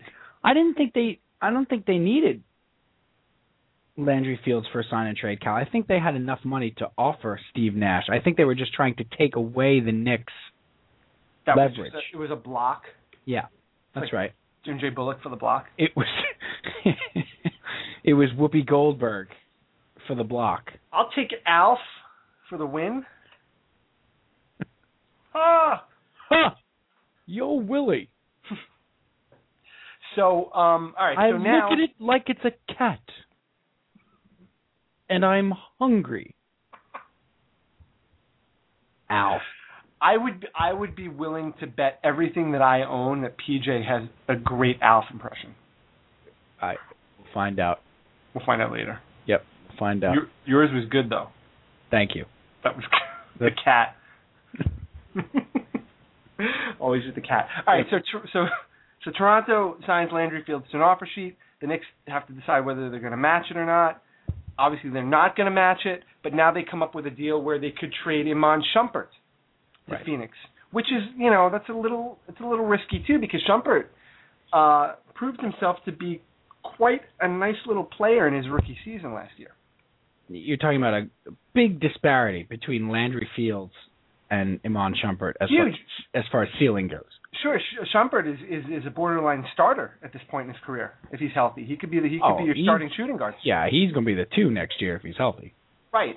So now that's the deal that we think is going to happen. The Knicks could trade Shumpert to Phoenix for Nash, but then the Lakers come in out of nowhere and appeal to the sensibilities of Steve Nash, who has family in Los Angeles. His kids live in L.A. Right. He is from Phoenix, not from Phoenix, but he has a home in Phoenix. It's a quicker visit to his kids, and the chance to play with Kobe Bryant and a better team, quite frankly, than the Knicks. Yep.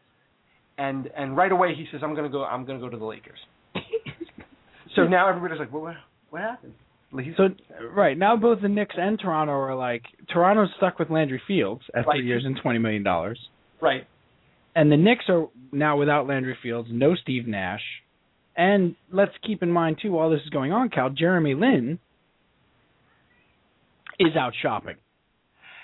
Right. So now Houston has signed Jeremy Lin to an offer sheet. And correct me if I have the numbers right, 4 years, $28 million. I thought it was 35. Could be $35 million. It's a lot. It's a lot of money that they have for a guy who's played 25 meaningful games. He hasn't. Yeah, he has not even played a half a season, and the majority. Somebody brought this up today. I want to say it's Catino. No, it was Carlin. Was it Carlin that Yeah. he played? All of those games were in the system of a coach that was fired. That's correct. That's right. So the Knicks now have this choice: do we sign back the guy who makes us a gazillion dollars off the court in Jeremy Lin, but we don't know if he's going to be a great point guard by any means. We don't know if he fits this team. The coach that he had all the success under is gone. Right. And it's going to cost us $35 million. Actually, $39 million. $39 million, even better. Yeah. So they went and got Jason Kidd. So then they go and they sign Jason. But now it doesn't necessarily preclude them from signing Lin. No, bringing Jeremy Lin back. But what do you do now? Do you? I was just going to ask you the same question. I don't know if I can go. What is it? 3 years, $39 million for Jeremy Lin? 4 years. Or 4 years. I don't know if I am. You just gave Jason Kidd 3 years. I don't know if I'm comfortable with that. Although I was a huge proponent of them getting Nash and keeping Lin. Right, but Nash is better than Kidd at this point, right? Yes, but I also thought that you need a point guard like that to play with Lin. This way, over the next year or two, Lin only has to play 15, 18 minutes a night. Right. You know what I mean? And Kidd can, or Nash, I was thinking originally, Nash could play 30 minutes, Lin could play 18. Now all of a sudden you have a very potent point guard combination there. Both guys who should learn to play the pick and roll with Amari, or be able to give Carmelo Anthony the ball. So I sort of feel the same way about Kidd. Your other cost-effective option is to bring Raymond Felton back. Pair him with Kidd. Who, got off pretty well with Amari. He did. Eventually. You like Raymond Felton? You're like, the Garden bosses, though, Cal, are looking at this and going, wait, you know how many Linsanity T-shirts we sold? Yeah, I can't see them letting him go. I can't. I tell you, this whole NBA free agency thing has been fascinating. I've been checking it every day. How about Ray Allen visiting the Heat? I had this great conversation with our FedEx guy at work, Cal. Oh. We call him, we have the same FedEx guy every night. FedEx is a very big part of our company. Sure. And our late FedEx guy comes at about 4 o'clock or 5 o'clock. I thought you were going to say that he died. No. He's the late guy. Oh, I thought there was like... No. You have a new FedEx guy because the previous one was unfortunately gone. Yeah, no. Later in the day. Okay. Right. The early guy, the late guy. Right. We call him XL. He's a really big guy. Big guy. Okay. So we call him X. And I sit right by the door. So I talk to X all the time. Really good sports fan. Huge basketball fan. And so every day, he'll come in and maybe we'll throw this around. We'll talk about the NBA. And he talks about the NBA with all the production guys that I've talked about before. But I'll jump in every once in a while. And the other day we were talking about Nash and coming to the Knicks. This was before the Laker stuff. Right. And I said, we started talking about the idea, Bri, of where do you go if you're Nash? So you've gotten to this point in your career. You've never won a championship. You're a Hall of Fame player. Okay? You have the Knicks can only offer you, say, $6 million a year. Okay? And please, always keep in mind, when we say the word only, when we talk about sporting contracts, please keep it in mind in the context that we understand it's a ridiculous amount of money. Of course. But do you go to the Knicks where you maybe have a better shot at a title? Or do you go to the Raptors where they can offer you $36 million over 3 years or something like that for like the really big payout?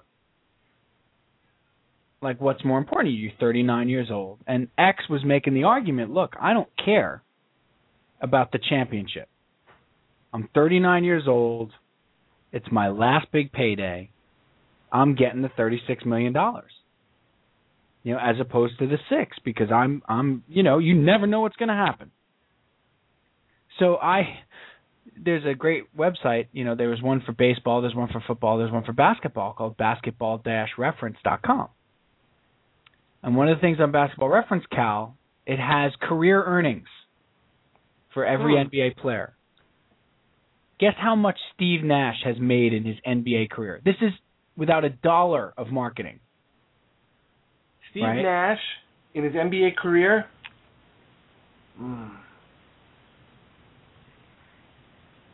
I'm not sure. $30 million? No. His NBA career. How much has he made from NBA contracts? His in contracts? His career?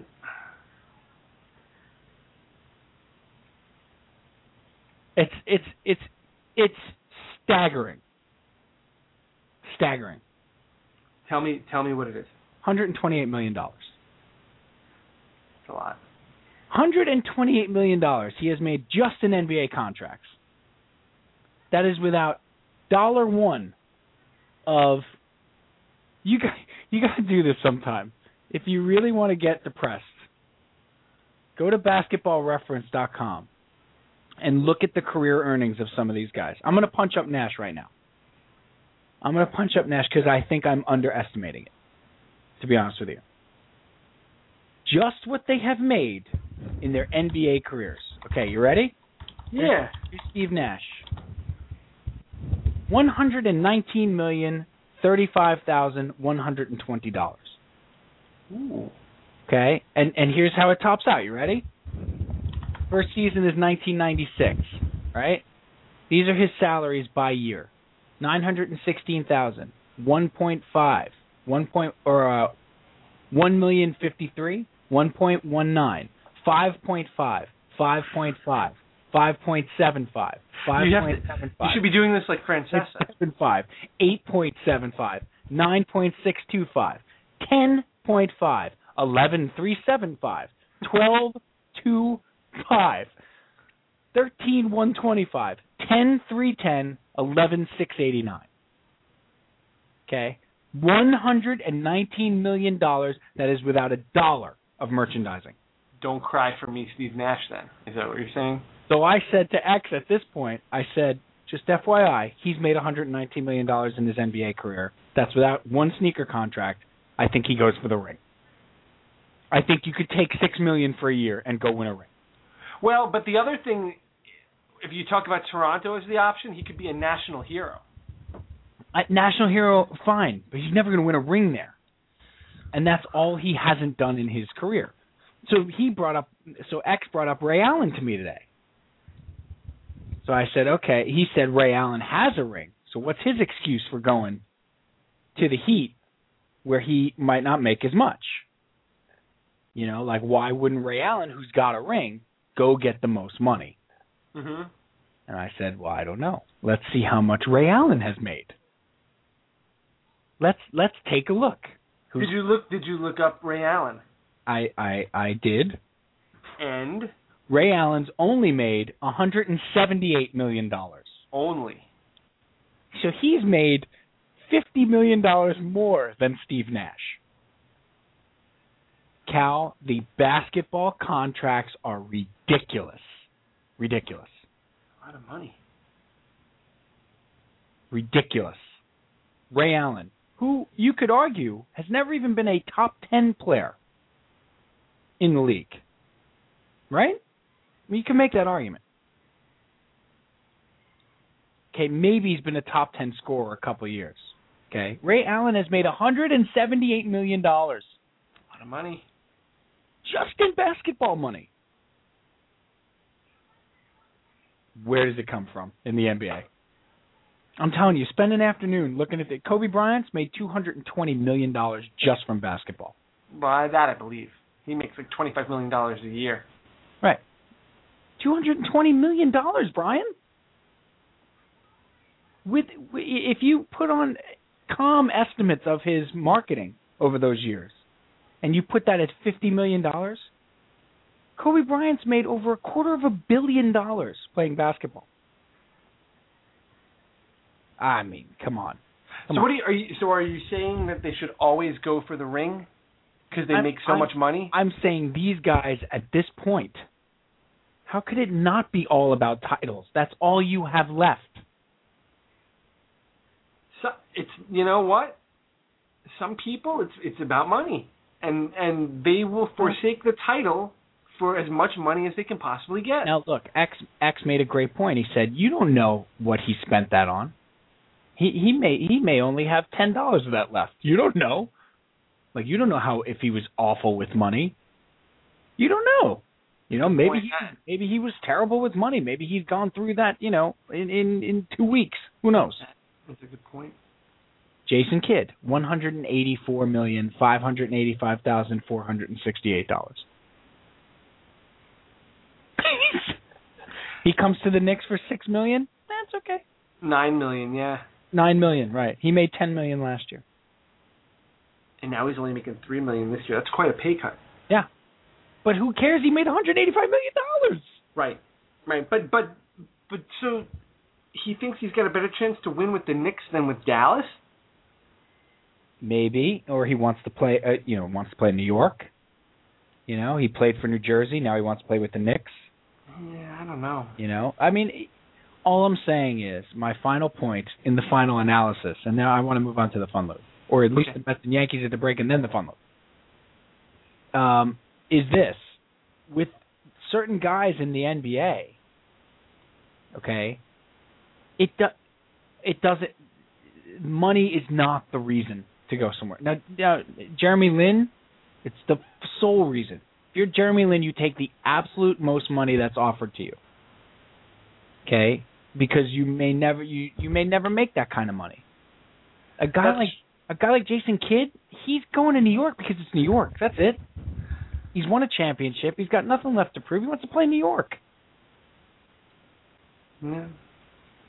Like, you can't question, like Steve Nash. Steve Nash does not need to make money. He's good. He should be all set. If anybody's good, it should be him. You're right. I mean, it's just, I don't know. Well, look. So anyway, in the final analysis with the NBA free agency, there are a myriad of reasons that these guys should go from one place to another. You know, it's not just all about money. To me, you know. But that's all well and good. But it's not up to us to decide, and I agree with you. No, absolutely not. I'm saying when you start to think about, like, why does Steve Nash go to the Lakers for whatever he went to the Lakers for, instead of going to Toronto for $36 million? That's because he wants a championship, and he's already made $120 million. And he wants to be near his kids. Exactly. Again, another ancillary reason that has nothing to do with money. Like, Steve Nash, from that $120 million, should be set for life. He should be pretty good. His kids should be fine. You know, if he cleared $60 million of that, he should be okay. Anyway. How about those Mets? Oh, last thing on the free agency, though, Cal. Do you or don't you sign Lynn? I didn't get an answer. I think I'm entitled. You're entitled to an answer? I want the truth. Well, you can't handle the truth. That's really good. Let's try it again. Isn't that how it goes? Cut. That was really, really good. Let's just... Jack, what do you need? You need a little more incredulousness? I think a little more. Jack, let's try this again. I can't do Nicholson. Come on. You do it. Come on. Do it. No. If I do it, I'll start it and I'll do the whole speech. That's true. And we do not have time for that. We do not have time for that. We have to bring PJ back to tell us about his food poisoning. We have to talk about the Mets and the Yankees at the break. We have to talk about the All-Star game. Otherwise, you're going to weep openly.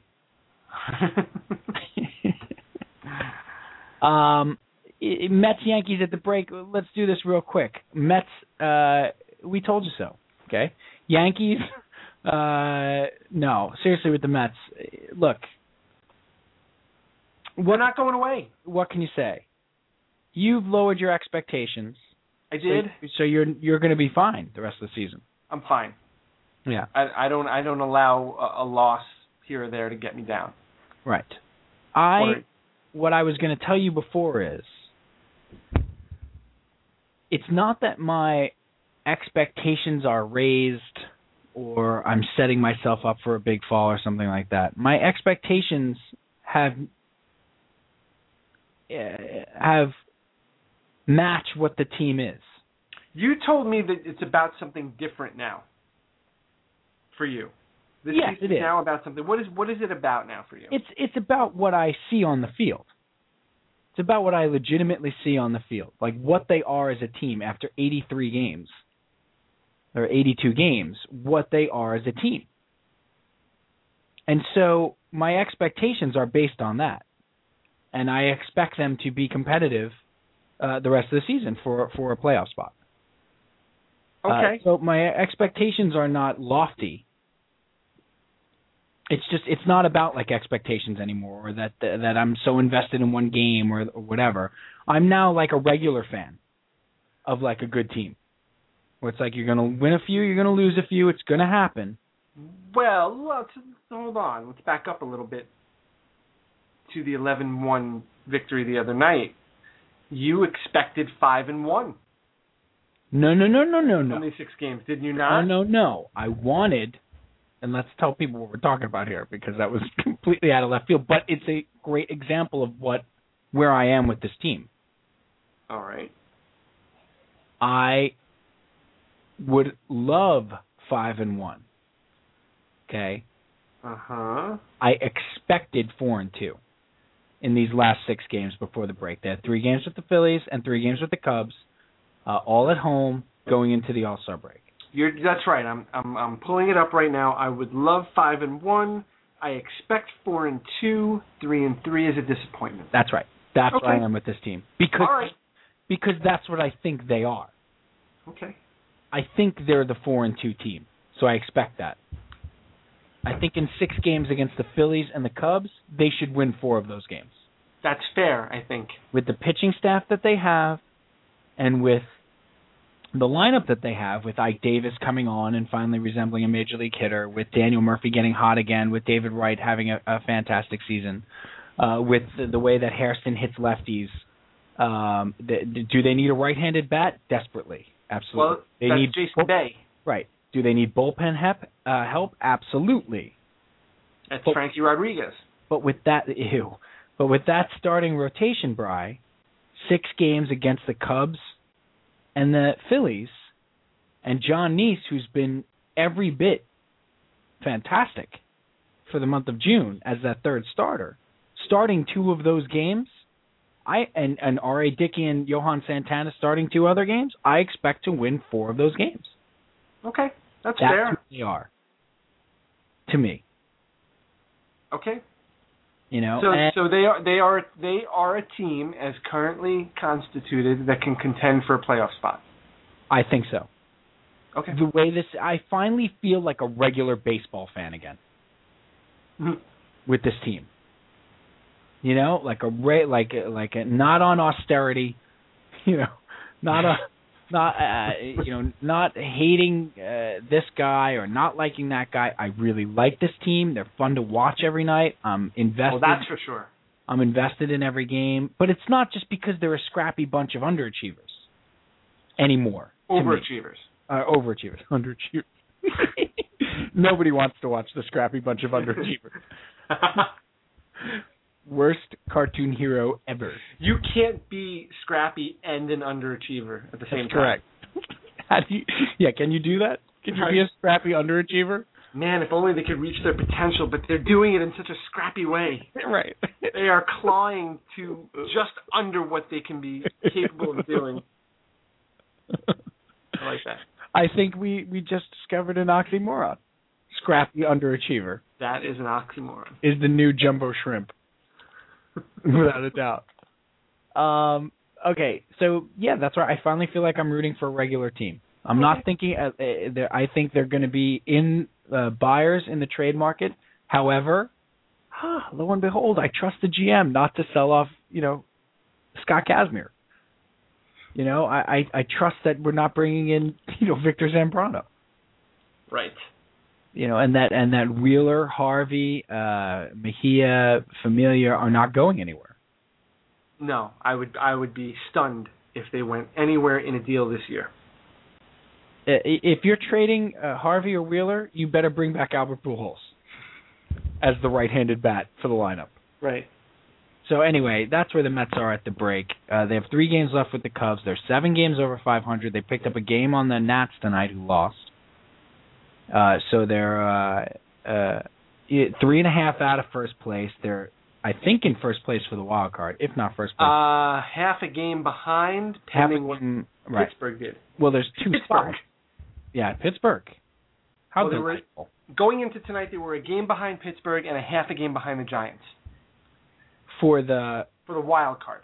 For either of the 2 spots. Well, those were the 2. Yeah, the top 2 were Pittsburgh and the Giants. I thought Pittsburgh was in first place. Pittsburgh. Oh, I'm sorry. You're right. Cincinnati. Pittsburgh did move into first place. How about Pittsburgh? 9 games over 500 for the first time in 20 years. Yeah, good. I'm happy for them. Aren't you happy for them? I guess. I have residual Pirate hate that will never go away, ever. It's such a long time, though. And you know what? I don't like Steeler fans. I don't like fans I have a lot of friends who are big Pirate and Steeler fans. Don't care for them. I love the guys. They're very difficult to put up with. They're big Penguins fans. Yeah. Lemieux had to put that stupid statue out in front of his stupid arena, and he's got to be going through 2 Islanders. 2 Islanders on the statue. You're still a little bitter about David Volek? I don't care for Pittsburgh, Cal. The Steelers beat the Jets in an AFC Championship game. The Pirates kept the Mets out of the playoffs in 90 and 91. I don't care for them. Wow. They could lose for another 20 years for all I care. Wow. That's right. I said it. Okay. All right. I said it. Enough now. They did not pick up a game on Washington. Washington won that game. They came back and won that game? They won that game 6-5. So they picked up a game on San Francisco. Right. But they were down 4-1. Oh, wow. And they came back and won. Washington, they're not going away. All right, good. Fine. Bring them on. Imagine a 3-game set with the Nats in September. That means something for both clubs. That's going to be fun. It's just not the Nats ruining the Mets season again. Yeah, I know. Oh, I hate the Nats. I do. It's good. I'm ready for it. Very, very quickly starting to hate them. You're right. Yes, very easily. And the Yankees at the break. What can you say? They've endured this Pettit Sabathia thing. Right. Andy Pettit's going to take his little sabbatical here, as he's done when he came back 2 years ago. Same thing. Yeah, but he's hurt. Take a couple weeks off in the summer, though, Cal. Maybe go study abroad. Maybe he'll do a little missionary work, something. A little sabbatical.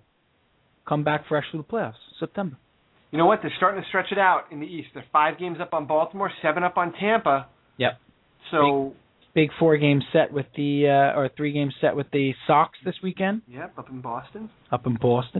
Leading into the break. That was a big series for the Rays, though, Cal, to get 2 out of 3 in that series. Yeah, it was big. To hang around a little bit. They could have used the sweep for sure. Sure. But if they ever get Evan Longoria back, they could make a run because that pitching is very, very good. But the biggest surprise in baseball, besides the Mets, has to be the Pirates. The Pirates are the biggest surprise. The Orioles are still around. The Orioles still being around is a surprise. Washington being this good. Yeah. Surprise. Yep. Yeah, and the Phillies being this bad. The White Sox. White Sox are a surprise, sure. Robin Ventura. Yep. We love him. We thought that was happening. I did. You thought he'd be a good manager? I did think he'd be a good manager. I never would have thought of him as a manager. The only reason, Brian, is because I always liked him. Oh yeah, I always liked him too, but I never would have thought of him in that role. He didn't seem to be managerial timber to you? Maybe a hitting coach. Right. Never like the leader of a group. Never a leader of men. Never. No. let's before we get to the fun load, let's bring PJ back in for a second. PJ, are you there? I'm here. If you can hear me. We can. Are you in your car? Are you okay? I'm good. I made it. That's what she said. Wow. It's a little bit racist. It's a little bit racist. Look, that's funny, and that's going to stay funny as long as you don't watch any TV. But once you start watching some TV, you watch a little New Girl, you watch a couple other little shows, a little Big Bang and all that, you're going to start hearing that line over and over again. Be like, oh, man, again with the racist, too much. Right. They ruined it. Peach, why did you get food poisoning? What? I don't know, because I was a bad boy? I don't know. Why did one get food poisoning? Okay, great. Next question. What? How did you get food poisoning? I believe it was the very good intentions of my mother-in-law who replaced the 4th of July regulars, you know, like little sausage, little hamburger, little hot dog. She went off the reservation and she did gourmet chicken patty and gourmet veggie patty and mystery meat kielbasa. Oh, boy. She went rogue? It was a little rogue, and everything tasted fine. But then all of a sudden, I wasn't happy, PJ. I was sad, PJ. Nobody likes sad PJ. No one likes that guy. Last question. How much did the dual treadmill cost? $1,000. Oh, man. That's a big hanger. We use it. We use it, but that doesn't mean I'm in shape. No, that's true. And you know, I can do push-ups and I can do sit-ups, but it doesn't mean I'm also woefully out of shape. And when were you a proxy? I was a proxy for the head of the sensory lab when I was working at the chocolate factory. A guy named Bob Bloom, a tremendous gentleman in stature, had to go away. He had to go to Canada for quite a while, and I was just coming into the sensory department, which means I get to taste chocolates and stuff. Wow! And he gave me some quickie training, and I basically stood in and was his vote on the sensory panel for a good, I don't know, probably the whole summer. Wow. So you were proxy to taste new chocolates. Yes. Wow. Yes. And you know, talk about what's in them, the depth of the flavor, what was missing. I think I remember this period of time. You were very heavy. I was very heavy. funny how this proceeded by stroke. The thing there, Bri, is that he's not kidding.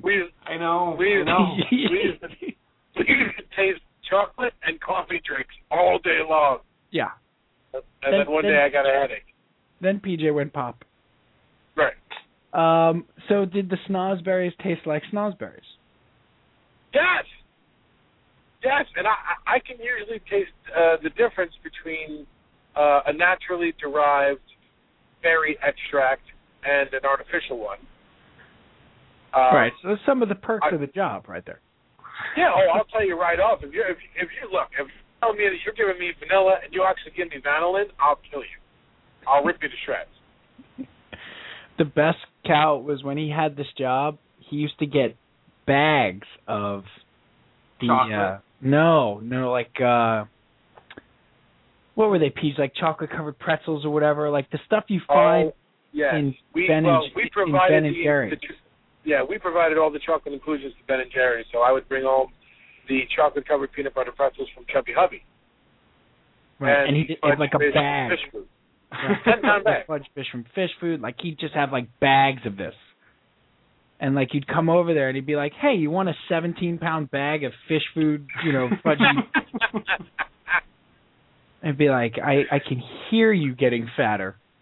Well, I don't know if you were at this, but were you at the big poker game where the chocolate was a problem? Yes. There was a poker game. We can tell Cal real quick. We had a big poker game, and there must have been about 14 guys there. And there were typical snacks, and we ordered pizza. But I also went a little bit crazy because I had all this chocolate. I made all this chocolate. I made chocolate bark, chocolate with nuts in it, something that's pretty much like a chunky bar. And I had all these chocolate snacks out. And the guys were eating handfuls of chocolate and then trying to play cards. They were like, oh, this is disgusting. This is not working. Right. Plus, like, from all the sugar, nobody could sit down. Like, everybody was, like, amped up, like, hey, what's going on? What are you doing? Hey, double down, double down, double down. People were bouncing off the walls and sticky like children. I think that was the night of 3-card suck it. That might have been the original 3-card suck it was created in college. Oh, really? Okay. Yeah. That was. We're not going to get too much into that. You can just leave that one to the imagination. Yes, that was the card game that Tom, our buddy Tom Baruch, the big red-headed Polish guy, Tom, of course, Bri, great Jet fan. We're going to play a little game called 3-card suck it. you get 3 cards and you can suck it. That was how do you play 3-card suck it, Tom? You get 3 cards and you all can suck it. Like, you know what did happen at that card game? This is very terrible. At that card game, we had one friend, a mutual friend of ours, who went big in on a hand and lost like $60 on one hand. And this was like a nickel and dime game that just grew. Right. And right after he lost that hand, someone else was like, there's got to be a limit on this. And everybody decided, all right, well, the limit will be $20. Right. He never got his money back. This guy jumped up from the table and started screaming. He went through every room of the house, screaming his head off. I can't believe you let me put in $60 and then you put a limit on the pot. It was awesome. That was an epic poker game too, because I think that was the 1977 call. They want their sideburns back. That was the Bronx card game, but that was the Bronx card game. Maybe you were remembering all the card games. What did you tape record all of them or what?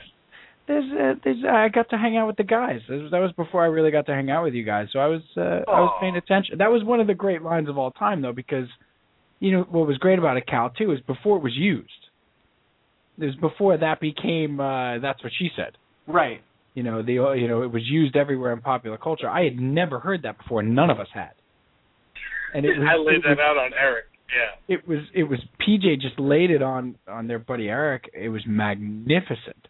Because Eric said something about PJ being fat or something like that. They're old friends, and he came with the 1977 called. They want their sideburns back, and we were like, wow! It was like a revolutionary comedic moment.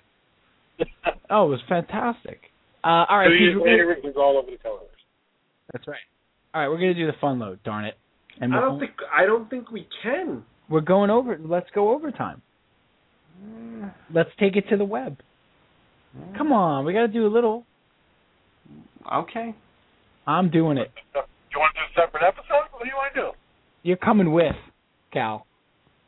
We could do one over the weekend if you want. I'm available. I can't believe I just said avail. PJ's avail.